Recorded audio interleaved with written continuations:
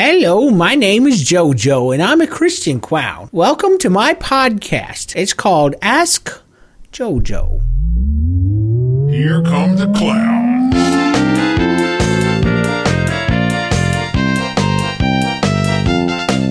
It's JoJo! It's JoJo! JoJo the Christian, JoJo the Christian, JoJo the Christian clown! Yeah! Hello, my name is JoJo, and I'm a Christian clown. Welcome to my podcast. Things have really been popping around here in the Christian clowning potosphere. I have gotten so many questions this week that it was hard not just to answer them all.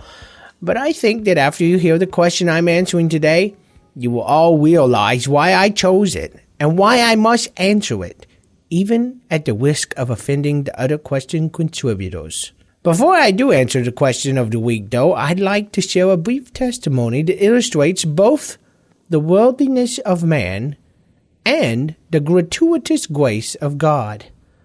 I'll start by saying that my pastor and I have made amends.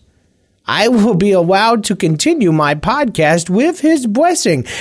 He actually said that once he thought about it, it made sense to keep tabs on what God was doing in my life rather than letting me go all on my own. I knew he'd come around. I guess he'll be listening to this show then, huh? Hello, Pastor. I'm sorry about throwing that no parking sign through the front glass door yesterday morning. I assure you it was a complete accident and not in any way a method of manipulation to make you feel that you have to worry about any further confrontations with me. I appreciate your change of heart. And I'm looking forward to services on Sunday, actually. I think it's awesome how you made flyers with my face on it to hand out to all the ushers. I guess it's because you want to show them who I am. It's nice to finally get the notoriety that God promised me that I would get wherever I roamed with my Christian clowning message.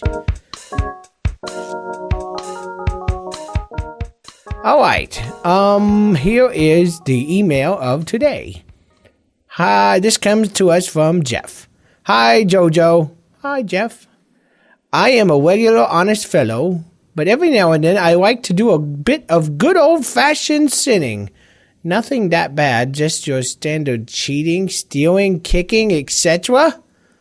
I'm worried that my planned deathbed conversion might not cut it in the eyes of the Lord, and I might not get into heaven. What do you think? Thanks for your advice in advance, Jeff. Oh, Jeff, you hurt my heart with your messages. Your confusion is just so unnerving to me. I think all of you see, though, why I chose this email. A man's soul weighs in the balance. My poor Jeff. I'm sorry to take issue with what may seem to be a common and small detail. But your assumption that there is such a thing as a regular honest fellow, my friend, we are all sinners, the lowest of the low. Grateful and lucky and blessed that a loving God would even raise a pinky finger to acknowledge our existence. The sooner you face the fact that your reference to being honest was actually quite dishonest, the better off you're going to be. Also, your reference to good old-fashioned sinning, where are you doing your sinning at, Cracker Barrel?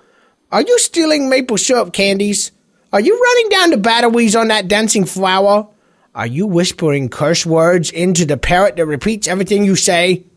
Have you stolen a John Deere placemat?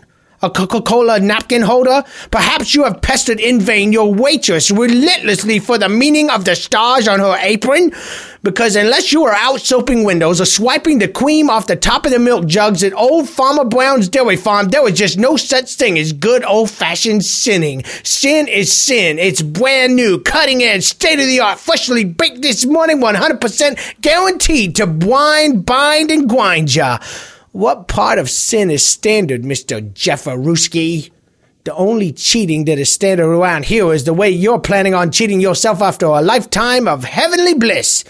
The only standard stealing practice that I see is how you're being robbed of precious time that you could be spending on good old-fashioned crowning ministry. And the only kicking that's going to be standard around here is that big old boot that Mr. Archangel Mr. Michael is going to plant on your backside as he directs your derriere into a very standard wake of fire. It's getting hot in here. You burned off all your clothes. You are getting too hot because you're in a lake of fire.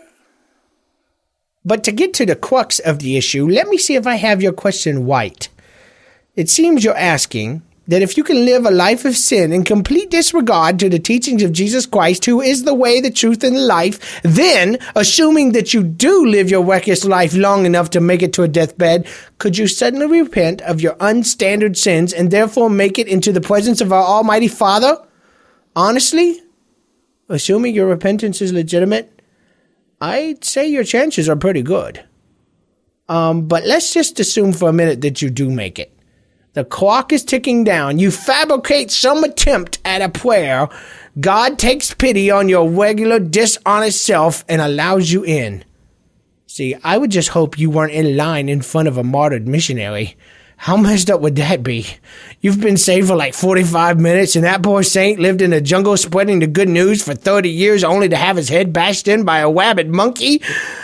I think he'd be feeling pretty shortchanged.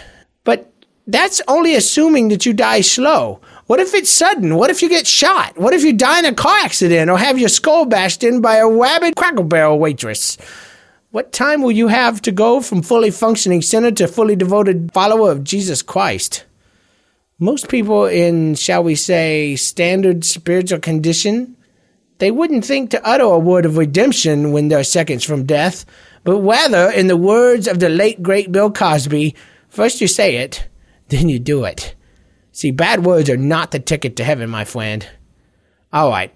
Though Matthew chapter 20 reveals that anyone, no matter when they come to Christ, will all receive the same reward, my suggestion is that you give up your simple ways right now and begin finding what Jesus can mean to you for now, because he is much more likely to hang out with you when you're young. Who wants to talk to a winkly old man in a bed of death anyway? Plus, unless you are saved, set free, healed, and sanctified, you can't join me in my quest to bring Christian crowning to the nations. So get it together, Jeffy, before God gives me your address and I come over to introduce you to some good old-fashioned hellfire and brimstone juggling action. Doom, doom, dugga, dugga, dump, dump, dum. Actually, Jeffy, I hope that answers your question.